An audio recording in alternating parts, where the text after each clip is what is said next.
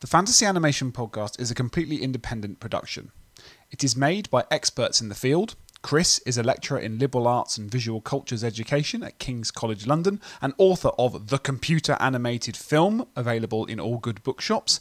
And I, Alex that is, am a senior lecturer in film and media studies at the University of Portsmouth and author of Encountering the Impossible, the fantastic in Hollywood fantasy cinema, available in even better bookshops.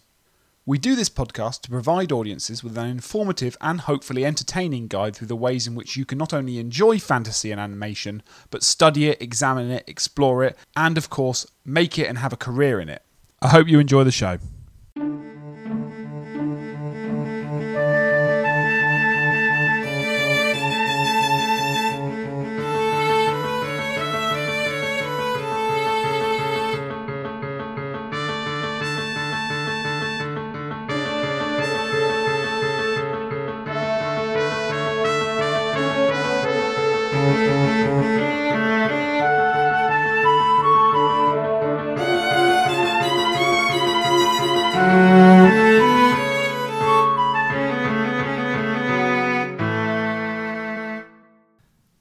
Hi listeners, and welcome to the latest episode of the Fantasy Animation Podcast with me, Chris Holliday. And me, Alex Sargent. So even though we've effectively returned from summer, this is actually our summer, the first one back after the... Yeah, and just to confuse everyone, it's also our Christmas It's special. also our Christmas special. So I don't know why we've started this new format where we tell people how out of order we record these things. But yeah, Merry Christmas, everyone. Oh God, the nights are drawing in. Yeah. He says after the hottest October on record. However, we are. I was going to say we're back. We've been back for a while, but this is our Christmas special, and therefore brings to a close 2023. We are doing Arthur Christmas. So this was a film that we sort of talked about doing, and then we made a decision very quickly to do it, which I think is probably the best course of action. What Christmas film should we do that we'd like to do that has sort of been floating around?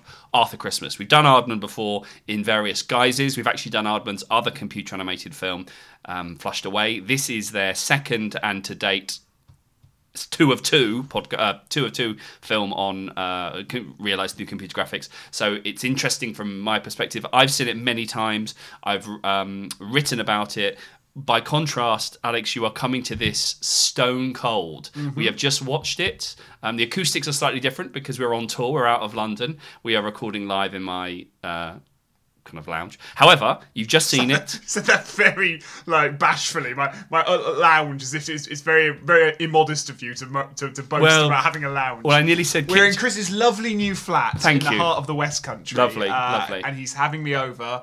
We've got a pale ale and a shepherd's pie in the oven, and I'm having a whale of a time. So thank you for hosting me. You're Chris. very kind. You have come, as I said, you come to Arthur Christmas cold. You have seen it for the first time a matter of 2 hours ago.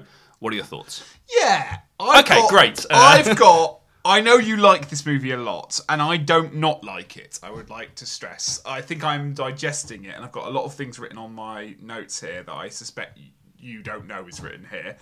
I think where I think I have this thing every year when we do Christmas movies is that, and I think why not inject a bit of personality into it this year? Because I think usually I keep it as quite a dry debate, but it's this kind of idea of what does Christmas mean in these movies, and that almost sounds like a trite thing, but as someone that kind of actually really loves Christmas and really does look forward to and enjoy the day, even now, when my family don't have any kids, it's not a thing that necessarily one has to still enjoy. I know a lot of people it can be very hard for some people, but I always love Christmas, and I always like to think through why I like Christmas so much, and in many ways watching these kind of movies helps one to think about that, what is it about Christmas in these movies that I love?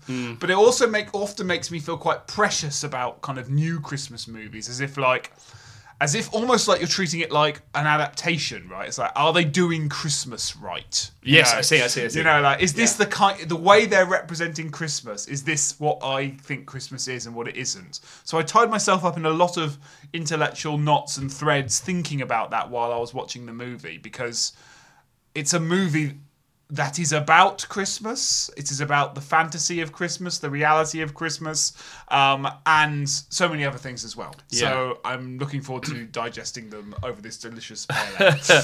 Well, it's funny because there's only just a quick Google has told me there's not that much stuff written on Christmas movies. I mean, there's not much stuff that Google is just giving me. I'm sure there's lots of stuff, but in terms of things that have kind of come up, it's more the Hallmark Christmas movies. That type of Christmas movie, and then a book or a piece of writing from 20 years, Christmas at the Movies, the representation of Christmas in American, British, and European cinema.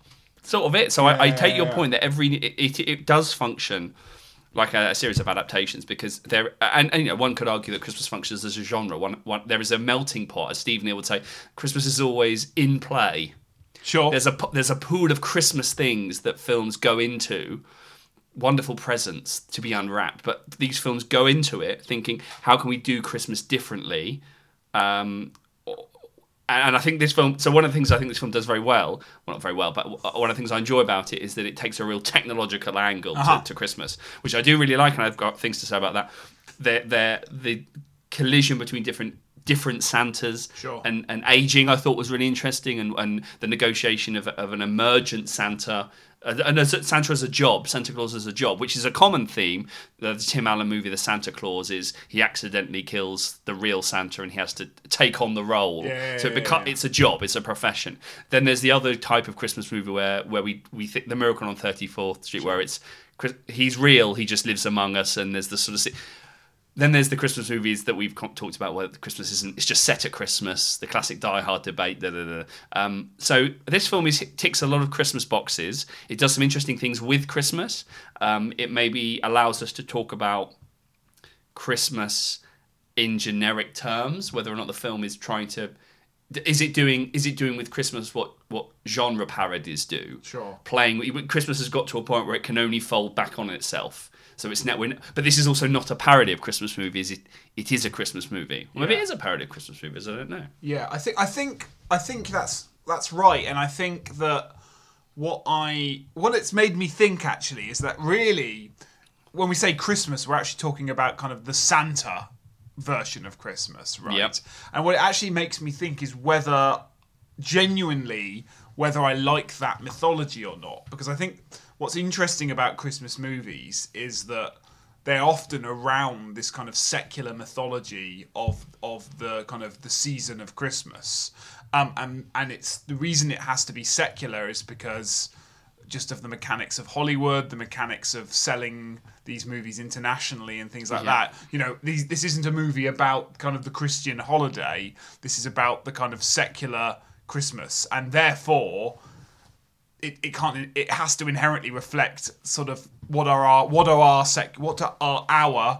secular values, and that gets me in a real kind of thorny problem in the sense that there's something very magical about Santa that I still really like. I think there's almost something perverse and subversive in a good way at the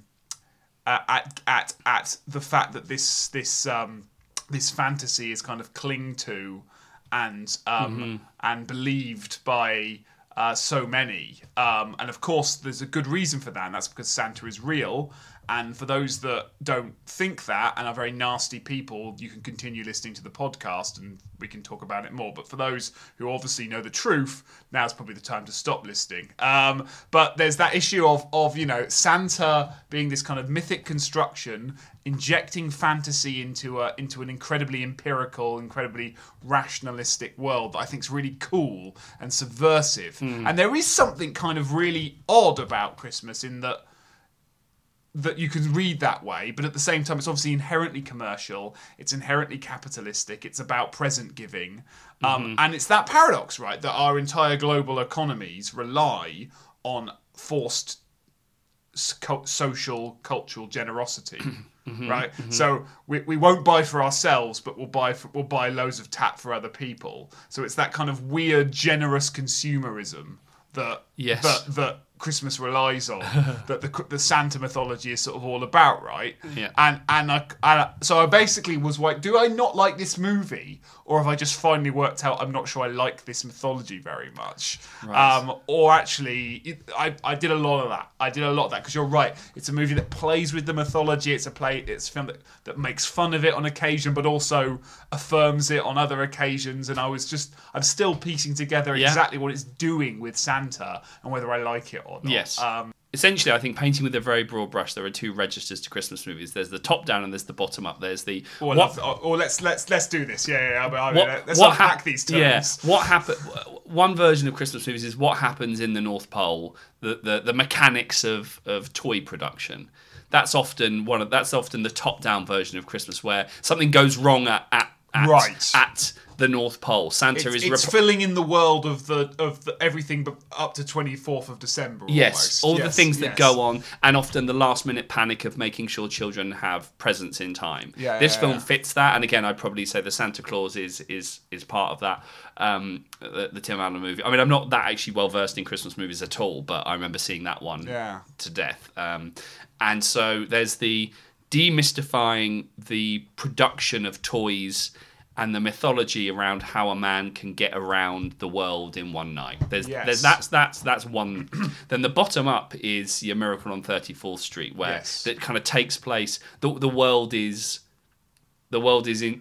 intruded by, or there is an intrusion. Santa is the intrusion into the everyday. So suddenly, the girl that kind of either doesn't believe, or a character that doesn't believe in Christmas or needs convincing, or an older character who as a child didn't get a toy that they really wanted and is struggling to be a believer now, something happens to them in the world and they become so they become folded back into the magic of Christmas. So it essentially happens either in the North Pole or in the middle of the city.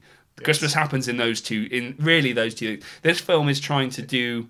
It's the difference between an immersive fantasy and an I nearly said that, fantasy. and I thought he won't want me to say that. No, that's good. Often it's immersive Christmas versus intrusive Christmas. There we go. In this paper, I will. Sure. That in my mind, that's what Christmas is, and I've instantly blanked on all other Christmas movies.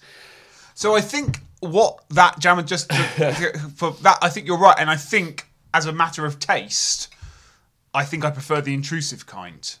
Oh, I think that might be what I just realised, because I think there's something about injecting the figure of Santa into the world and stress of Christmas that I find far more satisfying than but how does he get the presents around thing? I actually think that question of demystifying might be one of my bugbears here, in that I actually don't want this demystified. I'm a fantasist to my core, and I like the mystery. Okay. So I wonder whether if we're saying that the immersive fantasy, the immersive Christmas cycle of films, almost by virtue of what it's doing, has to include Santa, his wife, the elves. Home Alone, a Christmas movie, because it's intrusive, can be injected with fantasy, be injected with Christmas in different ways. Santa doesn't have to be there, but the magic of Christmas can still be injected into the world. Sometimes it is the figure of Father Christmas. It's Kris Kringle. It's Miracle on 34th Street. But kind of Santa has to appear in the first kind of Christmas movie, because it's about the mechanics of production and as you say, fleshing out the world of Christmas. But then the intrusive fantasies that take place in grubby America, where there's a toy store, like the Hallmark genre, I guess, are more. They don't rely on the figure of Christmas. They use a different kind of Christmas mythology to inject itself with. I think you're right, and I have more to say on that, but I think it'll come up as we. Oh yes, we're doing a film, aren't we? Unpack the film. But I have a lot more to say about the kind of the figure of Santa and kind of the rhetoric of Christmas. Yes. Do you want to give us the kind of synopsis here, Chris? This is your baby. I know this is a film you think about quite a lot, so more than I'm comfortable with, if I'm honest. I was going to say, as soon as we're past sort of Ash Wednesday, I'm off. You're off thinking about this movie. I'm thinking about this movie. Give us kind of what you see the synopsis of the film is. So it is basically Aardman. So we can talk about the production of the film later. It's, as I said, Aardman's second and last computer animated film released in 2011. Interesting because it's directed by a woman, very rare for computer animated films. Well, animation as a whole, I would say there's some interesting work on women in animation, of course, written by lots and lots of people. Mindy Johnson, Bella Honus-Rowe, for example, have written on women in animation. So this is a mainstream computer animated film, UK and US co-production, directed by Sarah Smith, written by a name that may be familiar to some listeners, Peter Bainham, who works a lot with Armando Iannucci, of Chris Morris, Alan Partridge, that sort of, and that's also why I like the film. I think there's the humour is particularly. It's a funny movie. It is a funny movie. There were some Sergeant Giggles, which is not often the case when we do some film. Anyway, so the film is about the essentially it is demystifying how one man and his army of elves and his family, his extended family, can deliver films during the course of one night, kind of globally, and they kind of play with that, the local and the global. How does Santa? And it is revealed to be a very tight, well-oiled machine, operating from mission control in the North Pole. So Santa is a name that is kind of passed down through generations. So you have the Grand Santa, played by Bill Nighy. Then you have sort of Santa Claus in the film, which is Jim Broadbent, or as to give him his full name, Malcolm Claus. Then there is Hugh Laurie's Stephen Claus, who is the elder son of Malcolm and Margaret, and he's the sort of business. Yeah, he's the brains of the operation, or likes to think he's the brains of the operation, voiced by Hugh Laurie. Yeah, they call it like someone calls him a bureaucrat or a pen pusher, or he's words like that. He's that archetype. Yeah. And then there's the younger brother, clumsy. Very, very sweet, very lovely Arthur Christmas, voiced by James McAvoy, who is sort of he's sort of pushed to the side. He works in the mailroom, responding to children's letters that they write, giving the personal touch to this sort of broad industrial system, let's say the industry of Christmas. He gives the personal touch by writing these letters. Yes, you will get this. Thank you very much for your letter. We're delighted to whatever. You will get this bike that you wish. Thank you so much. So all of these little arms work really well. The drama happens when one child is missed. So part of the absolutely heartbreaking. Yeah. So all of the film is basically a journey narrative about how Arthur Christmas, who joins up with the Grand Santa, who has sort of since retired. The actual Santa wants no part of it. Stephen Claus is feeling very cynical about the whole thing. He's not interested really. Steve Claus wants to be Santa, but in a kind of way that he's due a promotion. He's the next. It's basically Succession. Yes. Or indeed a senior lectureship application. Exactly. Yeah. So you've got the professor, you've got the reader, you've got the. In fact, you probably have got those in those four kind of 3-4 characters. You've got that. Sure. So.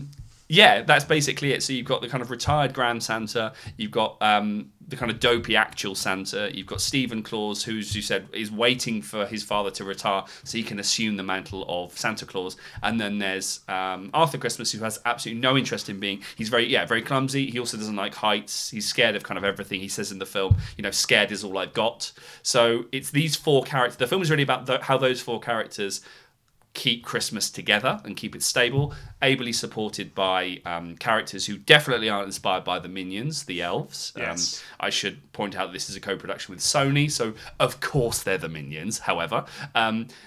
So there's some interesting things about those. It's a kind of a family drama in that sense, but basically half of the movie is Arthur. I'm saying Arthur Christmas. His name's Arthur Claus. Arthur Claus. And Grand Santa trying to deliver the last present to the one child that's been missed.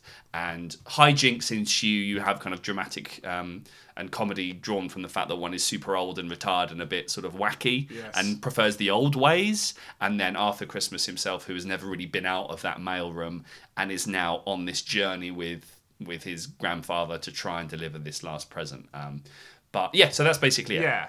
So I guess the film is playing with lots of different tensions surrounding how you do Christmas properly. What does it mean to do Christmas properly, to get the spirit of Christmas? And they're not completely dissimilar, but there are slightly different ones. There's the one tension, probably the most obvious tension, is this whole thing about technology versus. Oh yeah. Well, what is it? I was about to say versus magic, but it's sort of magic, but it's more sort of brass knobs and levers and quirky things. But it's certainly the epitome of it is the difference between kind of the grandfather's approach to Christmas, which is to get the sleigh out, sprinkle magic dust over it. Yep. And deliver the presents hand by hand, Santa by Santa, to in that kind of way, versus the far more efficient, bureaucratic. Yep. Everything's got a process. There's probably a health and safety policy. Yep. But one child is a good statistic in that world, right? You know, in the world of efficiency and data management and averages and... Missing one child is fine. Missing one child is an acceptable margin of error. Yeah. Yes, that's exactly what one of the characters says at the end. That, please sign this waiver. Of course, you can understand it's such a complex business. One child is sort of... but no, that's not right. But versus this other kind of, person to person... hand to hand, and then you've got so you've got this kind of it's a tension between technology and old ways, the past and the future, but also between kind of the grand picture and the small picture, right? The kind of if every other child gets their present smoothly, is it okay to leave one child behind? Is I guess the kind of semi-moral question the film asks. So I guess I'm going. So I've written about this, and I wonder actually whether I was too sort of simplistic in drawing an analogy between, given that technology and the by hand, the personal touch, and in the chapter I'm sort of playing with the idea that this is a film that comes off of the back of a lukewarm critical reception. I mean, the film Arthur Christmas was very well received, and not that Rotten Tomatoes means anything, but it currently has like a 92%. Like it was a very popular film, and there have been kind of clamours in certain forums for a sequel. Right. And a lot of the actors have said, I'd love to do a sequel, like really popular commercially and critically. However, it comes off of the back of Aardman making a lukewarm film like Flushed Away, which we've already talked about. Mm-hmm. And so this is their we've cut our ties with DreamWorks. We're now joining up with Sony Pictures. This is Aardman doing digital again. And I painted, I think, again with perhaps two broader strokes, the distinction between kind of the efficiency of a drone and the kind of mechanical, computerized distribution of presents, where, as you say, one child can be missed, and so therefore the kind of fallibility of that kind of automated delivery versus the old ways, the Eevee, this old brass, bit of wood, bit of brass that they go around the world in, sprinkled with magic dust. And I kind of made the distinction. Well, actually, Arthur's workspace, as he sits crouched over in this little office writing letters, he basically looks like an animator. He looks like a little hand-drawn animator working all hours, whatever, crouched at his desk, versus this big shiny world of Sony Pictures animation of technology.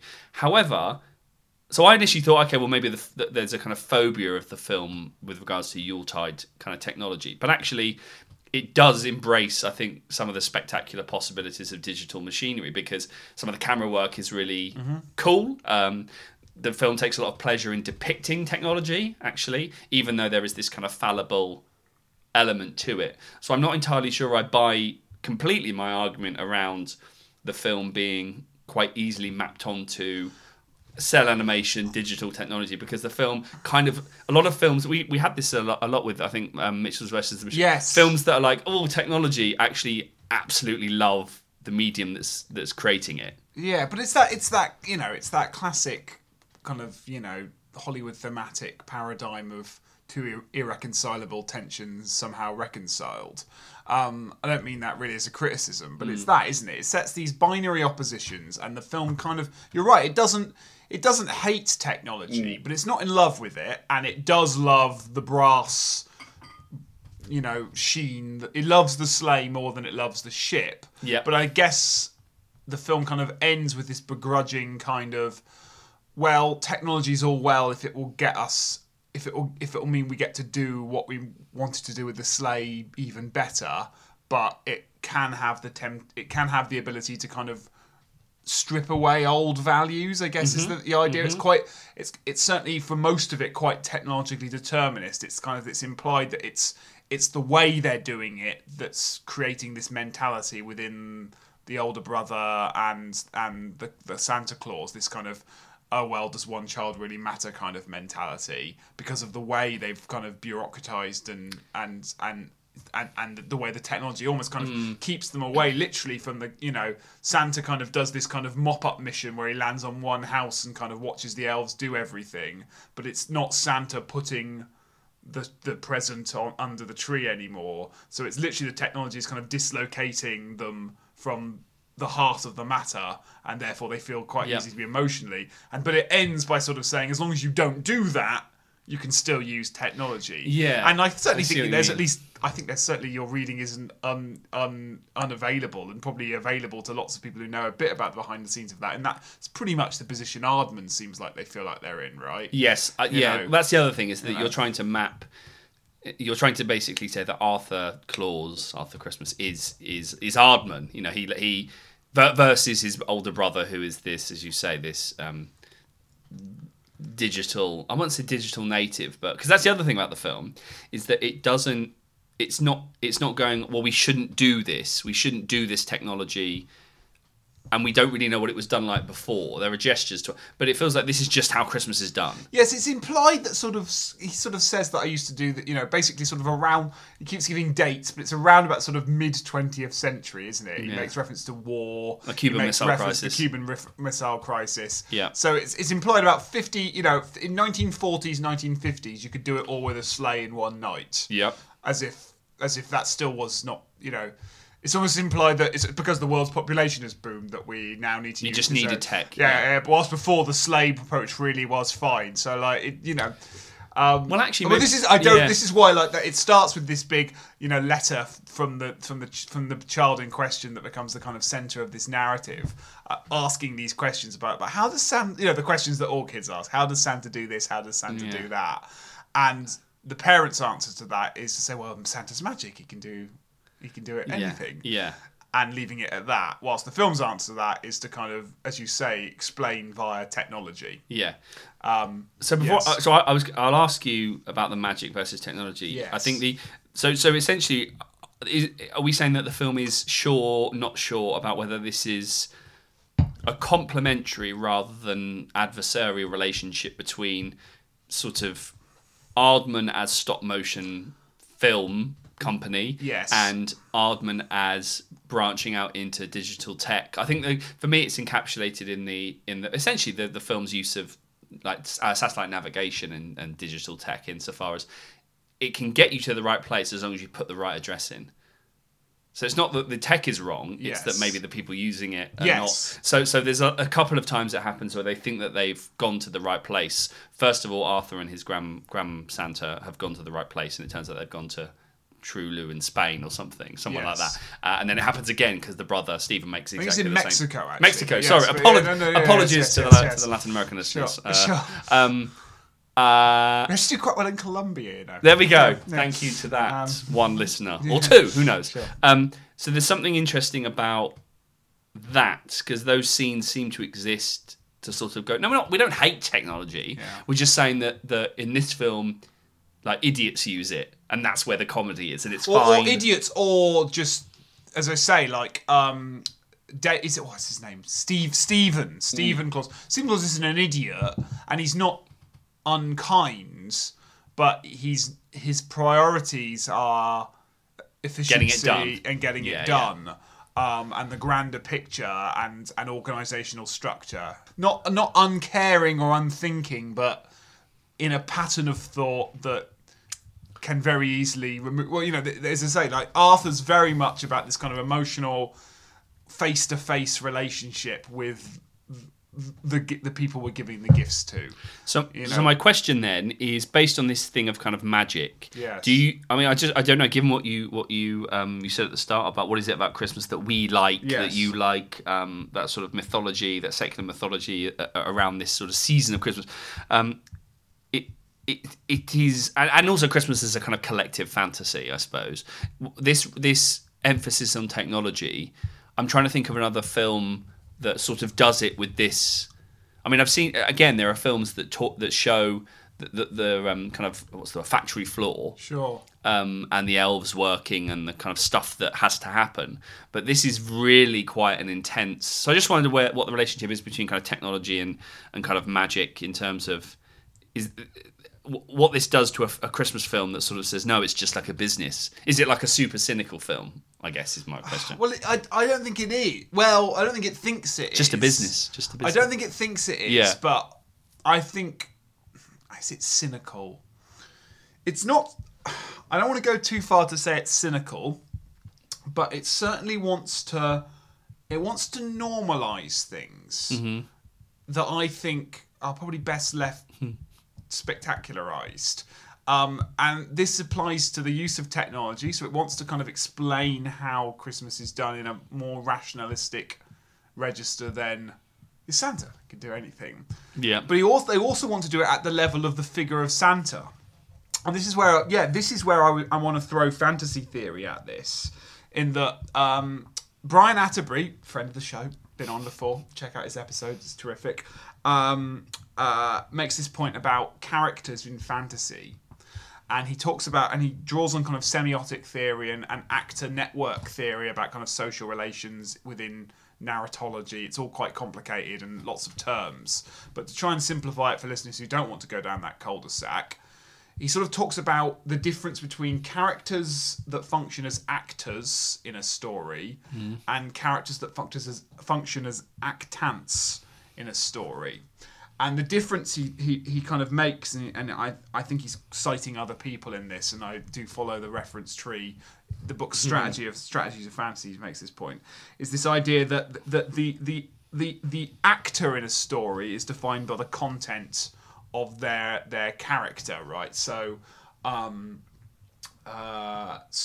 what would be a good example? Sort of, just take any kind of modern, classical Hollywood kind of inspired story. The key to understanding a character and what the character's going to do in the drama is understand their goals, their motivations, their psychology. That's, once you know that, you can cue yourself into their narrative role, because I know, for example, let's take I keep on calling him Dave Christmas.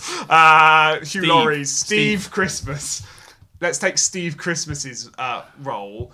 You need to learn who he is. You need to learn what he is. Okay, he's not a nasty guy, but he's an ambitious person who has a chip on his shoulder because he believes he basically does all the work and organises Christmas. Yep. And he deserves to be Santa. Once we know that, we can start to plot his narrative role. So that's a kind of the actor function. Yep.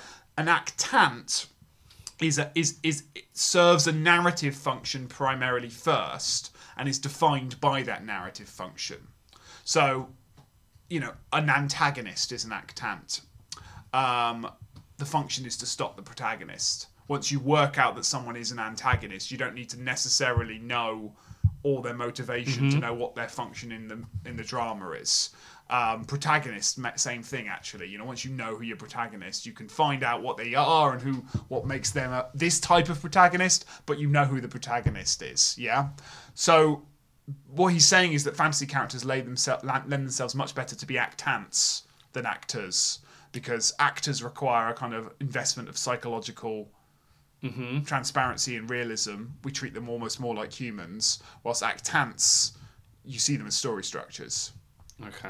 So this is a long-winded way of me saying that I think Father Christmas might be better served as an actant than an actor.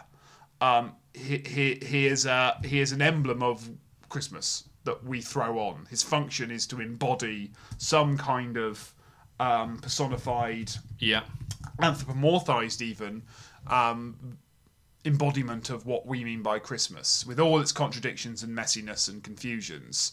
I'm thinking of just like classic Edwin S. Porter's The Night Before Christmas. He arrives, Christmas is here. Christmas is here because he has arrived.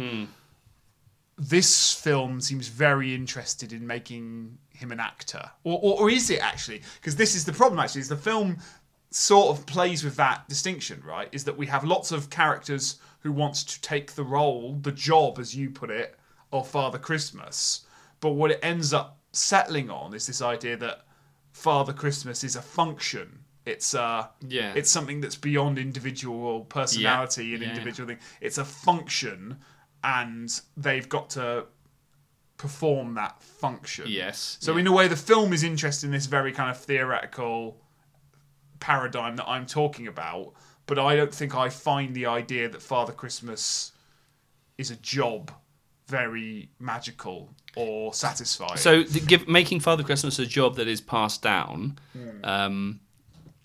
because my immediate kind of go-to is something like the Spider-Verse film that we did, where it's like at the end anyone can be Spider-Man. Sure. And I was thinking, okay, so is making Santa Claus, the role of Santa, a job, something that's passed down? That's trying to, in your words, it's trying to make him an actor. It's much better. Santa works better as a kind of, as you say, an embodiment of Christmas magic.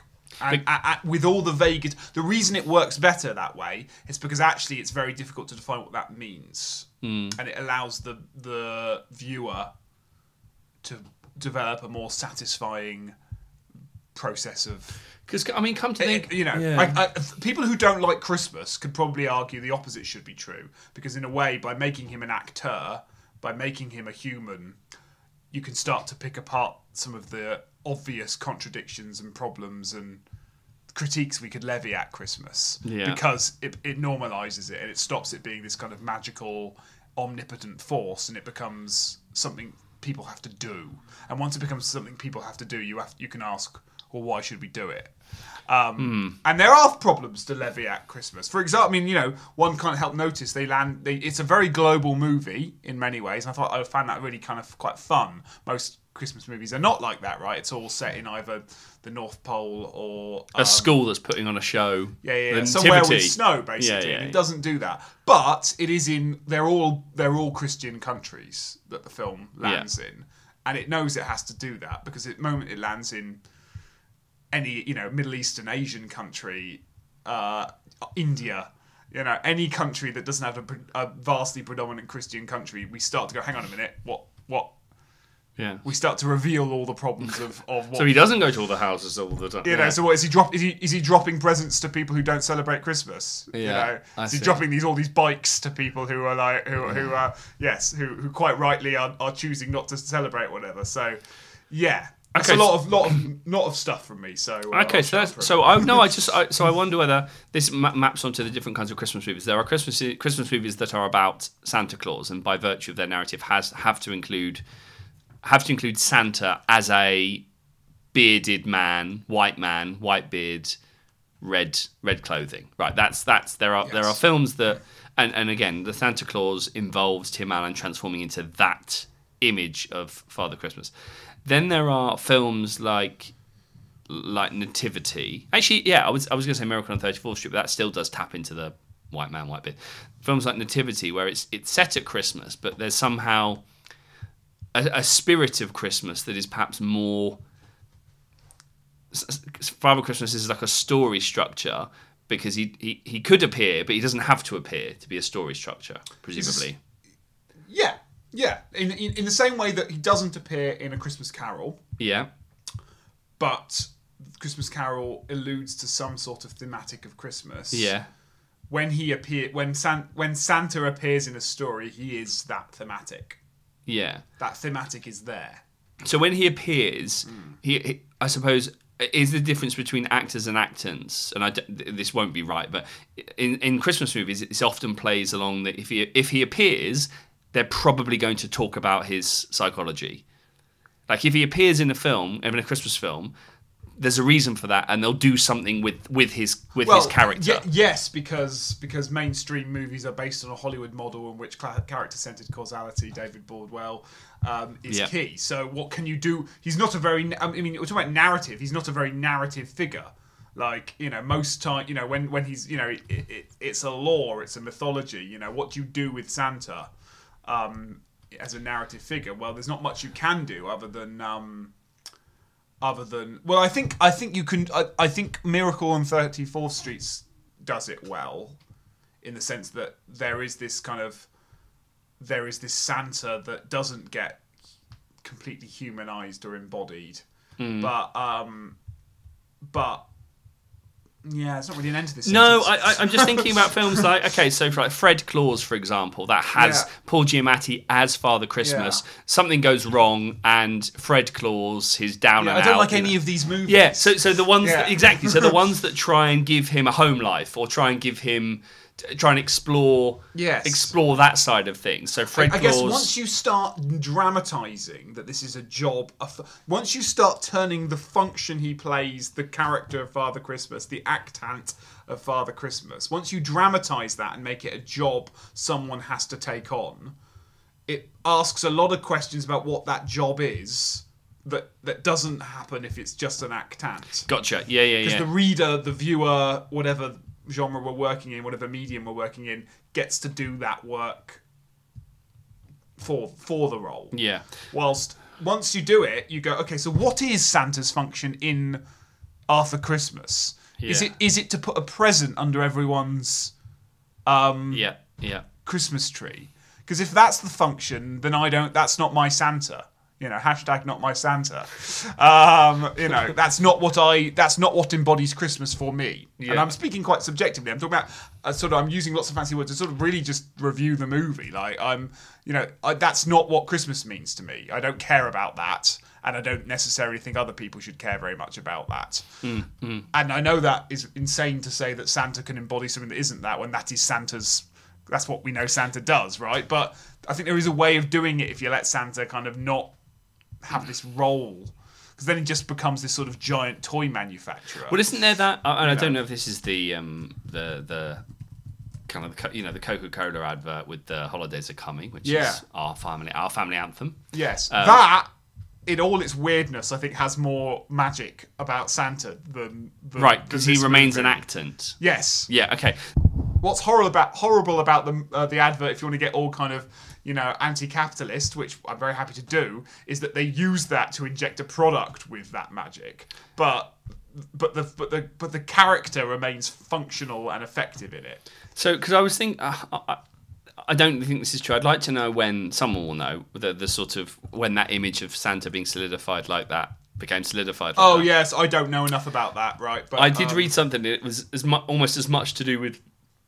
Obviously, I don't know when these commercials started, of course, but like he was sort of invented retroactively to sort of look like that. Anyway, there's that. I think it's hypocritical, but there's that whole thing about, is Santa red because of Coca-Cola, right? I don't think. No, I don't think it's true. But listeners write in the correctors. There's of course "'Twas the Night Before Christmas," the poem by Clement Clarke Moore, which is credited with kind of creating a lot. What year is that? He's going to Google it, everyone. He's going to Google it. 1823. Okay. And that's, it describes, that's where we get go dancer, and the reindeer's names, and a lot of the vernacular from that poem forges. What year was that? 1823. Okay, so according to Wikipedia. 60 years before the first Coke. Yeah. But I don't know if it's described as. I don't know if he's got a red jacket on in the poem. I would have to reread it. But a lot of the kind of, he has a sleigh. He has reindeer. These are the reindeer's names. Okay. He comes in. He leaves presents. That kind of thing. Yeah, I mean, there's lots of stuff online. Which means it's probably and not behind a firewall, which means it's probably not true. Which is, did Coca-Cola invent the modern image of Santa Claus? So yeah, I mean, a lot of it will be kind of apocryphal, of course it will, but it kind of speaks to a bigger.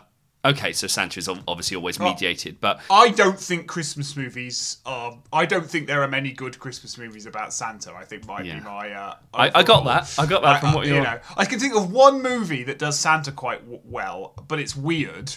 Well, I say one movie, one story, and everyone always forgets Santa's in the Chronicles of Narnia. Santa's in The Lion, the Witch, and the Wardrobe. There's a weird bit in The Lion, the Witch, and the Wardrobe where the Percival children are given weapons by Santa. Santa arrives because what does the White Witch do to Narnia? She makes it always winter but never Christmas. That's what they always say. And then Santa arrives showing that Christmas is coming, and he gives them weapons and teaches them how to fight the White Witch, and then he goes again. It's a mad bit in the story, and everyone always forgets it's there because it is weird.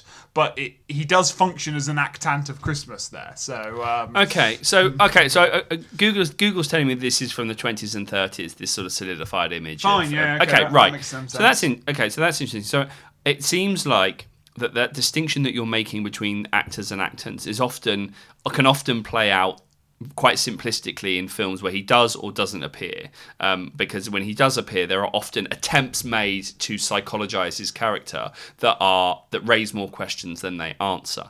When he appears very briefly in a Coca-Cola advert, or whether he is more embodied as a spirit rather than a person with a wife, a factory, Sure. a younger brother, a dropout son, like all that kind of stuff that you feel are sort of quite unfulfilling. It seems like his kind of spectral role as an actant seems much better served. Yeah, I mean, it could be a less. It doesn't have to function like that. Like John Wick, right? A film I didn't think we were going to mention today. No. John Wick, is he an actor or an actant? I would argue he's an actant. Like, do we really care about his psychology? Do we really care about his backstory? We recognise his narrative function and we go with it. Yeah. So it can be a degree of style and kind on this kind of stuff, but I don't think there are many good examples of Santa being in a movie for 90 minutes plus that doesn't do something I don't really want it to do, because it just makes the whole thing a bit either icky or confusing to me. I mean, we're at the risk of dwelling on this, because I think this is really... I don't think we've dwelt on it enough, Chris. I'm wondering whether it allows people... That distinction allows people... Or it's really the foundation of whether that people think stuff is a Christmas movie or not. The whole debate that we had last year on the podcast... and the conversations around Die Hard, a Christmas movie, yada yada, all that sort of stuff. I wonder whether when you have Santa Claus functioning in either of these two ways, I don't know which one is which, but one of those makes it easier to claim for its status as a Christmas movie more than the other, and so there's a sort of a Christmas movie doesn't have to have Santa Claus in it, i.e. I suppose Home Alone does have Santa Claus in, but it doesn't have the real Santa Claus. It has the store Santa Claus. Sure. But is that enough? Well, I don't want to confuse actant with theme, right? And I think I always say about Christmas movies is there are movies set at Christmas and there are movies about Christmas. And they're not necessarily the same thing, although they can overlap in a kind of Venn diagram. So, for example, I don't think Die Hard is... And I want movies that are about Christmas to watch at Christmas. Okay. So I don't think Die Hard is a Christmas movie. I know now half our listenership are shouting at me. Fine. It's a movie set at Christmas. It's not about Christmas. Yeah. Superficially it is. There's some narrative things about it. It doesn't interrogate, engage with, celebrate, affirm, critique, whatever it needs to do, a notion of Christmasness. Okay. And that's what I want a Christmas movie to do. Does Arthur Christmas give you that notion It of does. Christmasness? Whether I enjoy its findings is what I'm trying to work out. But it definitely does engage with that, right? It is very interested in what makes Christmas Christmas. What makes Santa Santa. What makes this magical. What makes it not magical. Yeah, absolutely. It's very interested in that question. I just don't really understand its solutions. Yeah. Okay. No, I mean, yeah. I think the film is trying to... I suppose it's tricky with Christmas movies, and it goes back to what you said at the start. Like, people... Often Christmas movies are trying to reinvent what Christmas... Unless you're the Hallmark movies, which have their own audience and successes and formulas, that's fine. A new kind of mainstream... This is a mainstream animated... I'm trying to think... There's obviously animated Christmas movies, but a mainstream animated Christmas film from Aardman and Sony... is trying to do it's got to do something new with Christmas. So I think in that sense it leans on, okay, what's the newest and the most modern thing of all, right? Well, technology. So we'll just lean into that, and that's really what it sort of got in terms of some of the kind of family connections. I've seen those before. I've seen those kind of tensions between, like Christmas Chronicles, for example, with Kurt Russell. It's like got his wife, like Mrs. Claus. It like there are jokes that she's doing everything really. Yeah. So I've seen the family. So it sort of takes the chosen son and the kind of the kind of layabout, but actually heart of gold. Exactly. So I feel like I've seen the family relations before. Though I did like but kind of Bill Nighy is this sort of quite manic grandfather. But again, I have seen... But no, this is I've seen Bill Nighy do it in Love Actually, but that's really a film that also doesn't have Santa Claus in it, but is often considered the pinnacle of Christmas movies. Yeah, I don't like Love Actually, but fine. We haven't got time to do that, so let's move on. Yes, that's true. So I've seen those kinds of relationships before because that's often how Christmas movies try and sort of stick their flag in the sand and sort of say, this is how we're going to do Christmas New. We're going to show you bits of the operation that you didn't know, or the challenges of it, or the kind of personal side of things. And often that's played for comedy. Like, that's kind of the point. The mechanics of it all are played for comedy. I get it. What this film tries to do is that it introduces...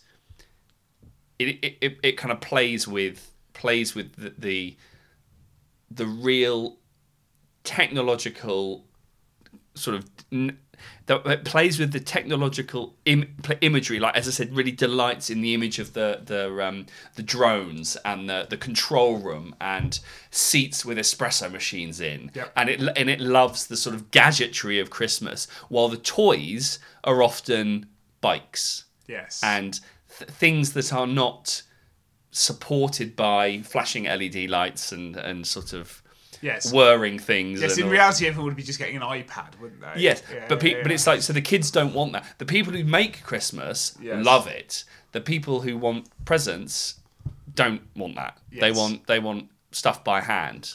And I can't remember at the end of the film whether or not they, whether there's any sense that they've learnt their lesson. But the lesson of the movie isn't they shouldn't be giving people stuff. The lesson of the movie is just that the way they do it is a problem.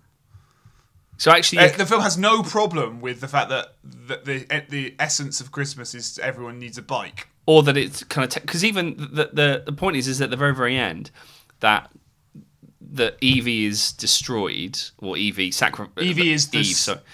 sled. Why is it called that? I missed that bit. Christmas Evie? I don't know. Is that it? I think so. It's. I mean, he says Evie. It's written here as Eve, but anyway. Right. So fine. It's that sort of the old ways are sacrificed, and Grand Santa has to kind of give up this archaic relic of his. The way that he used to do Christmas, basically, and used to run Christmas. So that is sacrificed, and then the new high-tech sort of system is rechristened Evie in honor of the old thing. But I don't know. It plays with this thing where magic is still present in the world because that's magic dust and but they just choose not to use it. They choose to use the technology. They choose to. So it's partly. Yeah, but in fairness, even the magic... This is why I would question the word magic, because even the magic dust is kind of... They explain what's in it, and I think that's implied that it's doing something that... It likes to provide some quasi-rationalistic explanation for almost all the magical elements of the movie, even if it doesn't try very hard. But the message of the movie is, it doesn't matter how you do Christmas, as long as you do it. Get it done, yeah. As long as you do it. And I'm not quite sure what it is. It seems to be making kids happy by buying them bikes. Mm-hmm. But you're right, the bikes implies... So I guess it's back. I think we've definitely had the Christmas debate once a year before, and now it's time to have, for the last bit of this podcast, the Aardman debate we always have, which is this very kind of confusing, is its nostalgia a problem or not? Is it lovely and quaint? Because there's something nostalgic about Christmas, and I love, but is its nostalgia a problem? Because people aren't getting bikes for Christmas, but it feels the need to pretend like they are. Otherwise, what? Otherwise, they don't like the idea of them all running around the world giving them iPads. Well, there's that weird. Okay, so there's that weird scene where there's a we both have a weird scene. Is it the bit where the kid wants the bike and doesn't let it go? Because that's my weird scene. No, my weird scene is before that, although that is a weird scene. My weird scene is where the grandfather clause... Yeah. And it comes after probably my favourite scene in the movie, which, because I'm the fantasy guy, is the bit where they get the sleigh out for the first time and off they go and the music soars. And then he says something like, I tried to write it down verbatim, but I might have got a word or two wrong. We Clauses used to be the only men who could fly. Nice. And I thought, what on earth does that mean? We used to be the only men that can fly, as in we now live in a world where there are planes, so we've lost our speciality. The use of the word men is interesting. Yeah. The fact it's clauses, so it's familial. It's we are the chosen hereditary race, and it all gets a bit white privilege actually if you really start to unpack it. This used to be our country. There's a, there is a line, and I nearly said, I don't know what the line is either, but there's something around we want Christmas to be white or something like that, and I was like, that's a weird sentence. I don't want to go too far with it, but it is that Aardman thing of like, Wallace and Gromit live in a world that doesn't exist anymore, and you kind of seem to want it back, and I'm trying to work out what it is you want back, because I don't want to say that like I would have to rewatch frame by frame, but certainly it's a white world. It's a Beano world. It's a 1940s to 1960s world. But that's also, it's not a world where Wallace gets a curry. Not to be really glib, but like it's not a post 70s world. Yeah. It's not a post mass immigration world. No. It's not a multicultural world, but it sometimes can allude to multi-races at least. We have Indian elves in this film, we have American elves, we have Latin American elves, but they're all elves doing Christmas. Yes. It's the more I think about that stuff with Aardman, I really don't know where I stand on it, because there's something I don't want to critique it too heavily, and it's not just because I feel like they're too cuddly to critique. Yeah. But there is something weird about what their vision of Britain means, and even just stuff like the kind of silly French jokes. Like part of that is funny and ludicrous, and part of it's like, is this our national identity? Hating the French. Yeah.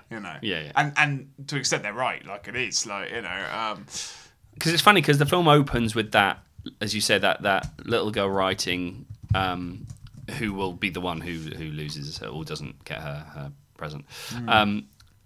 But the problem is that it tries to make Christmas local, because Aardman, that's how Aardman work. Aardman, they're not international. They don't partner with American studios. Even if they do, they're still local. So they're local. Well, they make.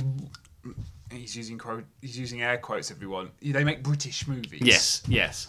So that's and part of where the comedy and the fallibility lies when places and other parts of the world have the audacity to be named the same as places in this country. Yes, that's and it's hilarious. It's hilarious, and people they don't speak Spanish. And of course, why would he speak Spanish, despite the fact that like a lot of the world's population is Spanish? In fact, quite a lot of the world's Catholic population is Spanish. If we are hinging this to Christianity, which we definitely are, I would suggest Santa should learn Spanish. Yeah, Santa particularly a procedural loving, administrative loving Santa. He should definitely know Spanish. But he doesn't, and it's hilarious that he might. So I wonder. I don't know. So that ambivalence of Aardman, it feels a little bit that they're trying to sort of play with. They're trying to be Aardman, as you said, like they make kind of British movies, and a lot of the humour and the way that we laugh at characters is their inability to. That they are so blinded by technology that they will turn up at the wrong place and look blankly. Because that's my weird scene, is when he sort of Steve at the end gives the little kid the bike and then realises that it's the wrong. So realises it's the wrong part of the world, and he's like, sorry. And he tries to take it back, and the kid's like, no, I need this bike. My happiness is contingent on having this extra present that I didn't know I was going to have. And so maybe the film is just a little bit confused and and then what that ends up being is you have a Mexican child who's kind of coded as greedy, and a Cornish child that's lovely and waiting for her bike. Now, Cornwall's got a county with lots of different economic scales in it, and I don't quite know where the town is, and it doesn't look like one beset by rural poverty, although that is a problem in Cornwall. It looks like a lovely, quaint, middle-class Cornish fishing village. Yeah. So quite a nice house, isn't it? It's quite a nice house. So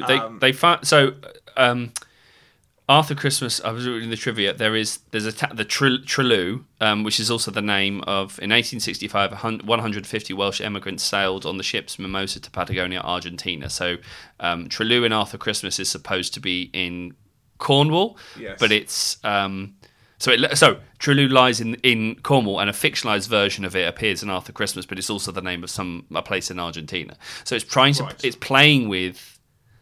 Yeah, so there's a real Cornish village called Trellew, and rather than do the other real Trellew in Argentina, we'll just put it in Mexico. So a spokesman. I am being deliberately harsh, but like that's the bit that troubles me with Aardman. Yeah, a spokesman for Aardman said the reason Milo was chosen is because we wanted a typical. Why is Arthur Christmas set in Cornwall? We wanted a typical English village to stand out with a name that could be paired with a name in another part of the world. It's paired with Trellew in South America, but you need to see the film to find out why. So there's a lot going on in the film, and that's kind of played very, as you said, played very silly, played very. Sillily for comedy, like that there is this miscommunication and the sat nav, the technology has failed. It's like people who you hear these stories about people who drive into a lake because the sat nav told them, right? It's the kind of it's their equivalent of that, right? Yeah. But the sat nav's definitely the problem and not their inability to. Well, this is what the film says, right? Yeah. So there is again, this is maybe where I think the is the film phobic about, has it got its phobia of technology? No, it loves it. It plays with the affordances, but it also plays with its limitations. It then tries to put characters. But characters like Stephen who make these kinds of mistakes about the location are deliberately they are nominally the villain. They're not really villains, but he is the closest that the film gets to a villain, and maybe that's where the film there's no kind of compression on the only compression down on the film in terms of narrative structure. There's no like top down compression because time is the other. Time is the only one because Santa doesn't really care. The actual Santa doesn't really care because he's sort of in bed. And sort of disconnected from it, and reveals some of his true colours when he says, "Well, it's only one kid."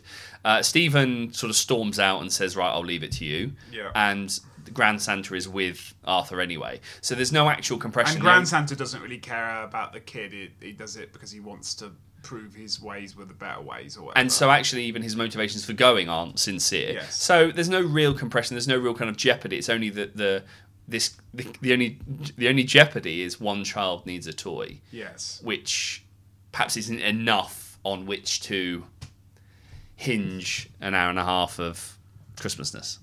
Well, I just think if that's not the jeopardy your of Christmas. Christmas. It's not the jeopardy of Christmas that the child doesn't get the bike. Yeah. Well, there we go. I think it's yeah. Hey, I think we've been a bit harsh on it. I think it's good. I think it's funny. It's funny. It's whimsical, and Yeah. I think I don't think it provides necessarily that neat answers to any of these things. So I'm not claiming it presents any certainty in these factors. I think it's quite a negotiating movie in many ways. Yeah. I think maybe this is part of the problem when you read the technological narrative in and you say, okay, so it's an Aardman film, and so it's got that legacy of The Handmaid. It's trying to negotiate a new technology. It doesn't look very much like an Aardman movie. Yeah. There are a few characters here or there with the thin nose and the big eyes or whatever, but actually, as I've got written right at the start here, visual style not very Aardman-y. Compared to Flushed Away in a previous episode, which does look very Aardman-y. So. Yes. I don't know. Interesting. Yes, it has imperfections in the characters in other ways, and sort of course, like many computer animated films, it tries to it exaggerates and challenge. And I think actually part of what the film, there's a little bit where part of the reason that they say that there was a problem with the child not having a toy. A present is glitching, which is of course one of the main reasons, the main ways the digital has been understood as this error. An error of the digital is a glitch, and so it's trying to. The film it uses in its character design ways through exaggeration and there are a few tweaks to the design that suggest that it's exaggerated, but you're right that it's not the by hand flushed away wide mouths. And Flushed Away was very particular in the way that it synthesised Aardman's character design with digital technology. Arthur Christmas doesn't use that. It's the second of these two films, so it doesn't quite have the same kinds of character design as the other films, and maybe it tries to reflect its negotiation with technology narratively rather Yeah. than through character design. Yeah, I think that's right. We're going to end the podcast with a Christmas quiz. Jim Broadbent and Bill Nighy are both in this movie. Bill Nighy plays Jim Broadbent's father. Yep. In reality, they are separated by 1 year. Who's the older one? I reckon Jim Broadbent. Broadbent or Nighy? Listeners, place your bets now. Broadbent or Nighy? The answer is Jim Broadbent is 74. Bill Nighy is 73. Yeah, okay. So Broadbent's 1 year older than Nighy.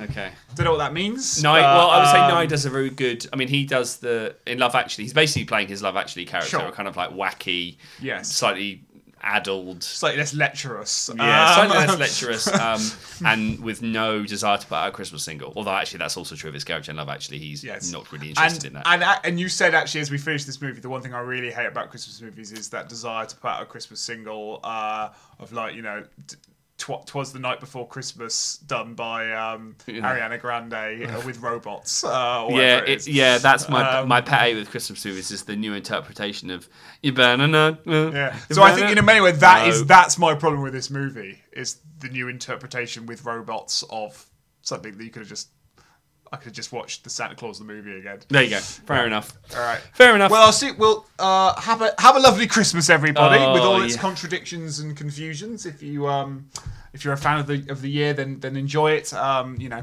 you don't get to enjoy too many things in life, so just enjoy what you can. For those who find it a harder time of the year, we'll see you on the other side. We'll be back in January for another episode. We're going to take a week or two off just to do all the things we've just described, and we'll be back in January. But otherwise, we'll see you back in January, or we'll see you this time next year for another debate about the nature of Christmas, and some other movie that we'll dredge from Christmas. The annals of my something else that's on my DVD shelf that we can do quickly. Sure. But now we're gonna have a pale ale and a shepherd's pie. Merry Christmas, everyone. Bye.